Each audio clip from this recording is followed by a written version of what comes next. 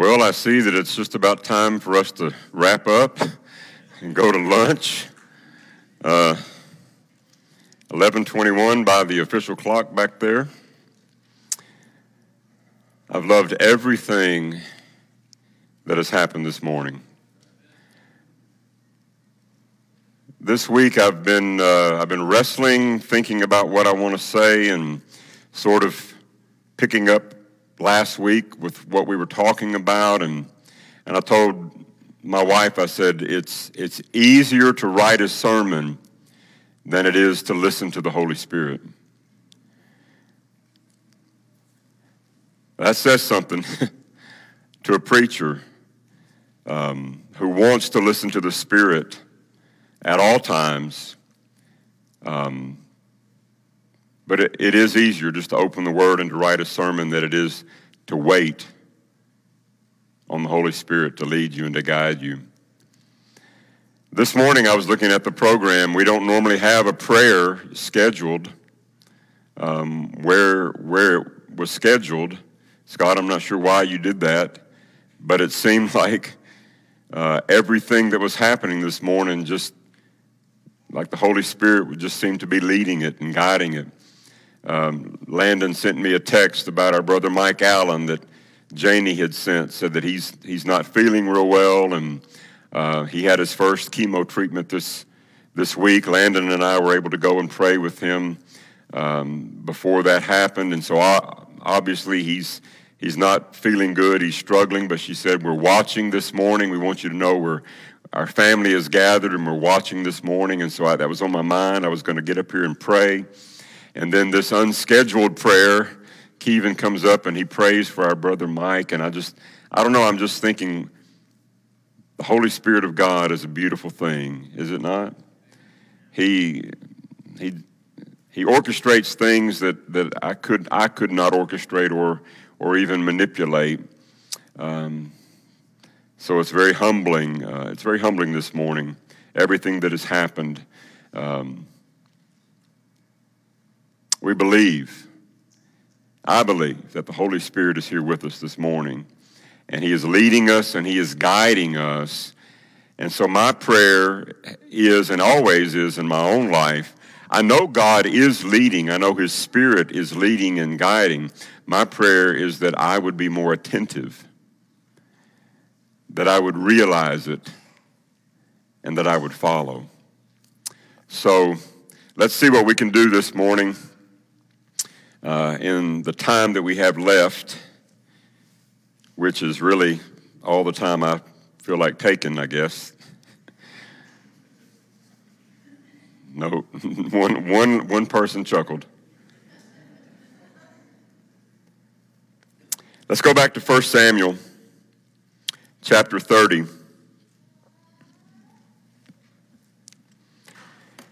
Just to set the stage from last week, you remember that David and his men had been living in the Philistine territory for over a year, almost a year and a half. The Philistine king is getting ready to go out to battle. David and his men are coming up in the rear, in the flanks, and the Philistine leader said, no, that's not going to happen. We don't want these Hebrews to go out fighting with us. And the Philistine king says, no. David is good. He's been with us for a long time now. He's on our side. And they said, we're not so sure of that. We don't want them to go in battle because they may turn on us during the battle. So the king says, David, go back to Ziklag where you've been living. And so they go, and they've been gone for 3 days. When they return back to Ziklag, what do they find? Everything is gone. The city is smoking. It's been set afire. All of their wives, all of their children, their livestock, all of their possessions have been raided by the Amalekites. What is the first thing that happens when they find out this? So David, I'm in 1 Samuel chapter 30 and verse 4. So David and his men wept aloud until they had no strength left to weep. The first thing that they do is they weep. They weep aloud. Something precious has been stolen from us. Notice that they don't say, well, my wife was a little cranky and the kids were not really well behaved, so I can always, get more wives and more children. That's not what they said. They wept. They wept aloud. Why? Because something precious had been taken from them. The first thing we have to understand and realize is that something has been taken from us, okay? We were talking about last week, how do we reclaim our stuff? How do we get our stuff back? The sermon title this morning, I had to come up with something because Krista is always hounding me on Tuesdays. Got to have it. Got to have something. Reclamation Application. How do we apply what we talked about last Sunday? One of the knocks on preachers is you throw out this great lesson, you throw out all this truth, but how do we apply it? How do we make application in our lives? And that really is the essence of what we need to do in Bible study. It's not about acquiring knowledge. It's not about being able to memorize a lot of verses. It's about putting that into practice.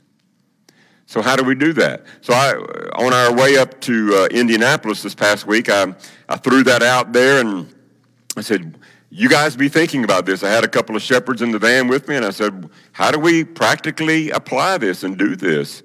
I want you all to be chewing on that. One of them said, you know what? I don't know if we ought to be too specific, because if you get real specific, now people can't go where they need to go, So I'm like, do I make application? Do I not make application? I don't know. But the first thing I know that has to happen is that if we are going to reclaim that which the devil has stolen from us, and you understand we're not talking physical things. Talking about relationships, brokenness, broken relationships, husbands and wives, parents and children, neighbors, people that we know, things that really matter that have been stolen from us by the devil. The thief comes only to steal and kill and destroy. Jesus said, I have come that they may have life and have it abundantly. So how do we reclaim those things? The first thing that came to my mind when they wept, I'm reminded of what Paul wrote to the church in Corinth. He wrote them some tough things, and he said, this is 2 Corinthians chapter 7, somewhere in there. He said, I'm sorry that what I said hurt you. This is Rodney's Revised Standard, okay? You can go read the chapter today and you'll understand. I'm sorry that what I wrote you hurt you, but he said, at the same time, I'm not, because what happened when I wrote to you is it caused godly sorrow. You were truly sorry, and godly sorrow brings about repentance. Not that these guys, I guess, had anything to repent for here in 1 Samuel, but it's the first thing that comes to my mind. There are some things that we need to repent of. There are some things I need to repent of. Because God is not going to restore us. He's not going to bless us unless we first bow before him and repent. Father, have mercy on me, a sinner. We don't stand and pray, oh God, thank you that I'm not like other people, that I'm not like this sinner, like this tax collector, but we beat our breast and we bow before God and we say, oh Lord, have mercy on me, a sinner. Now maybe we have the chance to reclaim some things. Notice, secondly, after they wept aloud, verse 7, David said to Abiathar had been the high priest, but when Saul went on a rampage, he was angry, he was trying to kill David. He also killed many of the priests, and Abiathar escaped, and He's with David. So David goes to him. The first thing he does, and he says, "Bring me the ephod." The ephod was a garment that the priest would wear. Abiathar brought it to him, and David inquired of the Lord, "Shall I pursue this raiding party? Will I overtake them?" See, the high priest would wear this ephod. And within the ephod, scholars are not really sure how all of this played out, but the ephod contained what was known as the Urim and the Thummim. I think I'm saying that right. Does anybody know? No, you don't know. So it's Urim and Thummim. Well, that's what we're going to call it. Urim is a word that means lights. Thummim means perfections. So the idea is that this would cast the perfect light. The perfect light. So there's some conjecture as to exactly what the Urim and Thummim was. Was it actually connected to the ephod, or was it just contained within the ephod? Some say it was gemstones that maybe had a yes or a no on it, and when they would inquire of the Lord, it would, like maybe casting lots or something like that. But God would reveal his will to the people.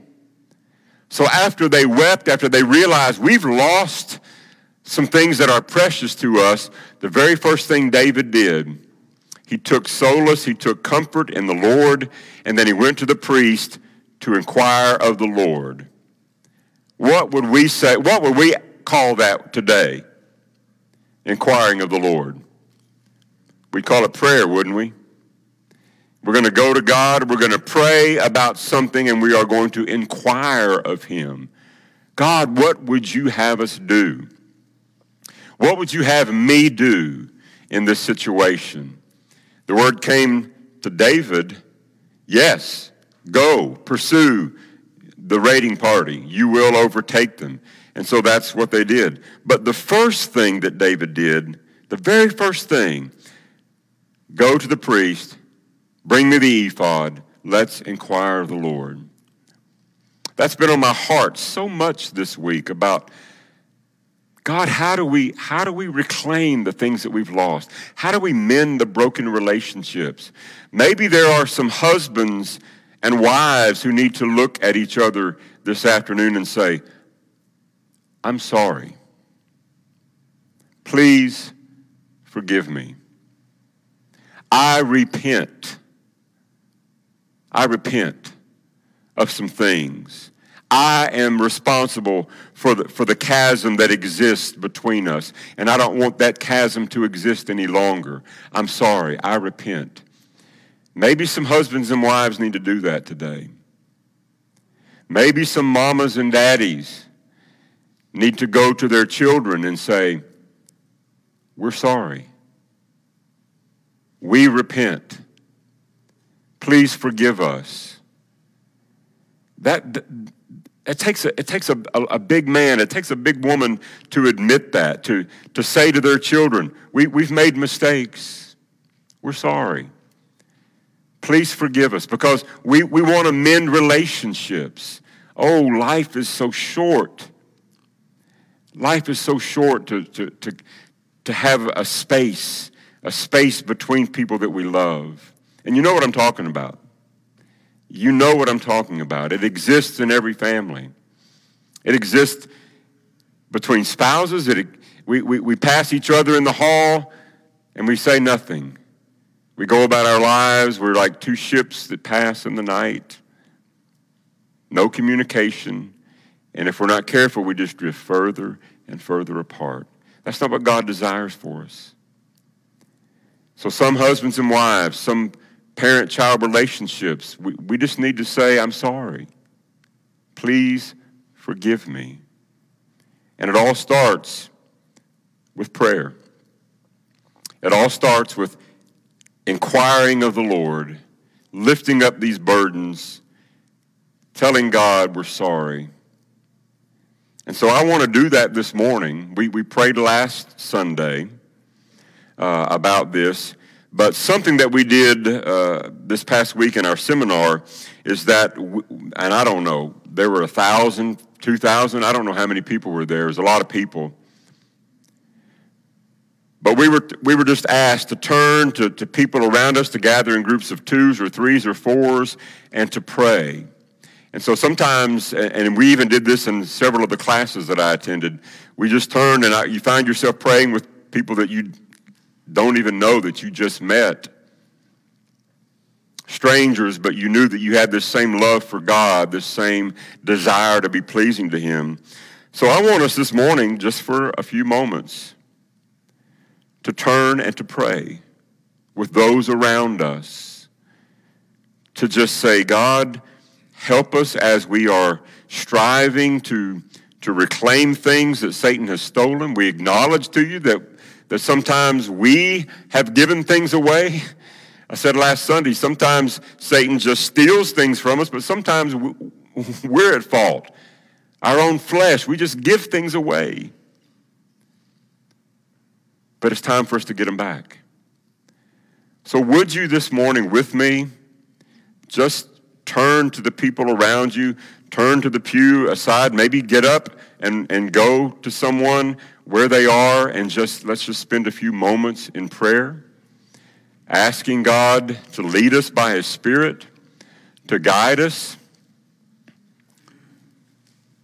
And we can just pray as a body. Pray with the people around you. And we'll pray quietly so as not to overtake the people around us, but let's spend some time this morning praying. Father, you have said that your house would be a house of prayer.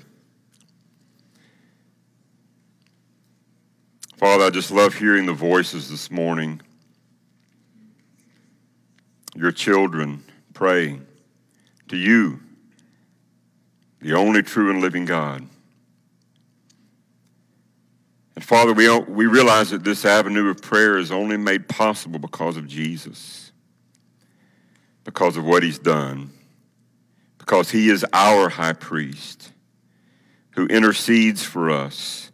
Father, your Spirit is interceding for us, speaking to you on our behalf, even when we don't know what to say or how to pray, just the groans from within our hearts. Father, we love you. We thank you. And we pray in Jesus' name. Amen. You know, we will thank you, first of all, for doing that. There's power in prayer. And Jesus said he wanted his house to be a house of prayer. I want, when we gather, for this to be a place of prayer where we come to God unashamedly and lay our request before his throne. Man, that's beautiful. We do not wage war the way that the world wages war. We are in a spiritual battle, and the weapons that we use are spiritual weapons. Prayer is one of the greatest weapons that we have. Oh, what peace we often forfeit. Oh, what needless pain we bear. All because we do not carry everything to him in prayer. I was singing that. I was singing that over and over this week, but I couldn't think of how the song started. So I got the songbook out, and I began to flip through, and I looked up, "Take it to the Lord in prayer." That's the way the song ends. Take it to the Lord in prayer. So I just went. I thought, oh well, it's not in this songbook. So I went in an older songbook. I went through about 5 songbooks, and I said, I know that song is in this book. And I don't know what happened, but I was just flipping through, and I stumbled on, and I got to I don't know why I was looking in the W's, but all of a sudden, What a friend we have in Jesus. That's the song. What a friend we have in Jesus. All our sins and griefs to bear. What a privilege to carry everything to God in prayer. Oh, what peace we often forfeit. Oh, what needless pain we bear. All because we do not carry everything to him in prayer. I think I had more I wanted to say this morning, but I think we'll stop there this morning. If you need to come to Jesus, if you've never come to Jesus, what a day. What a beautiful day it would be to give your life, to say, I believe that Jesus is the Christ, the Son of the living God.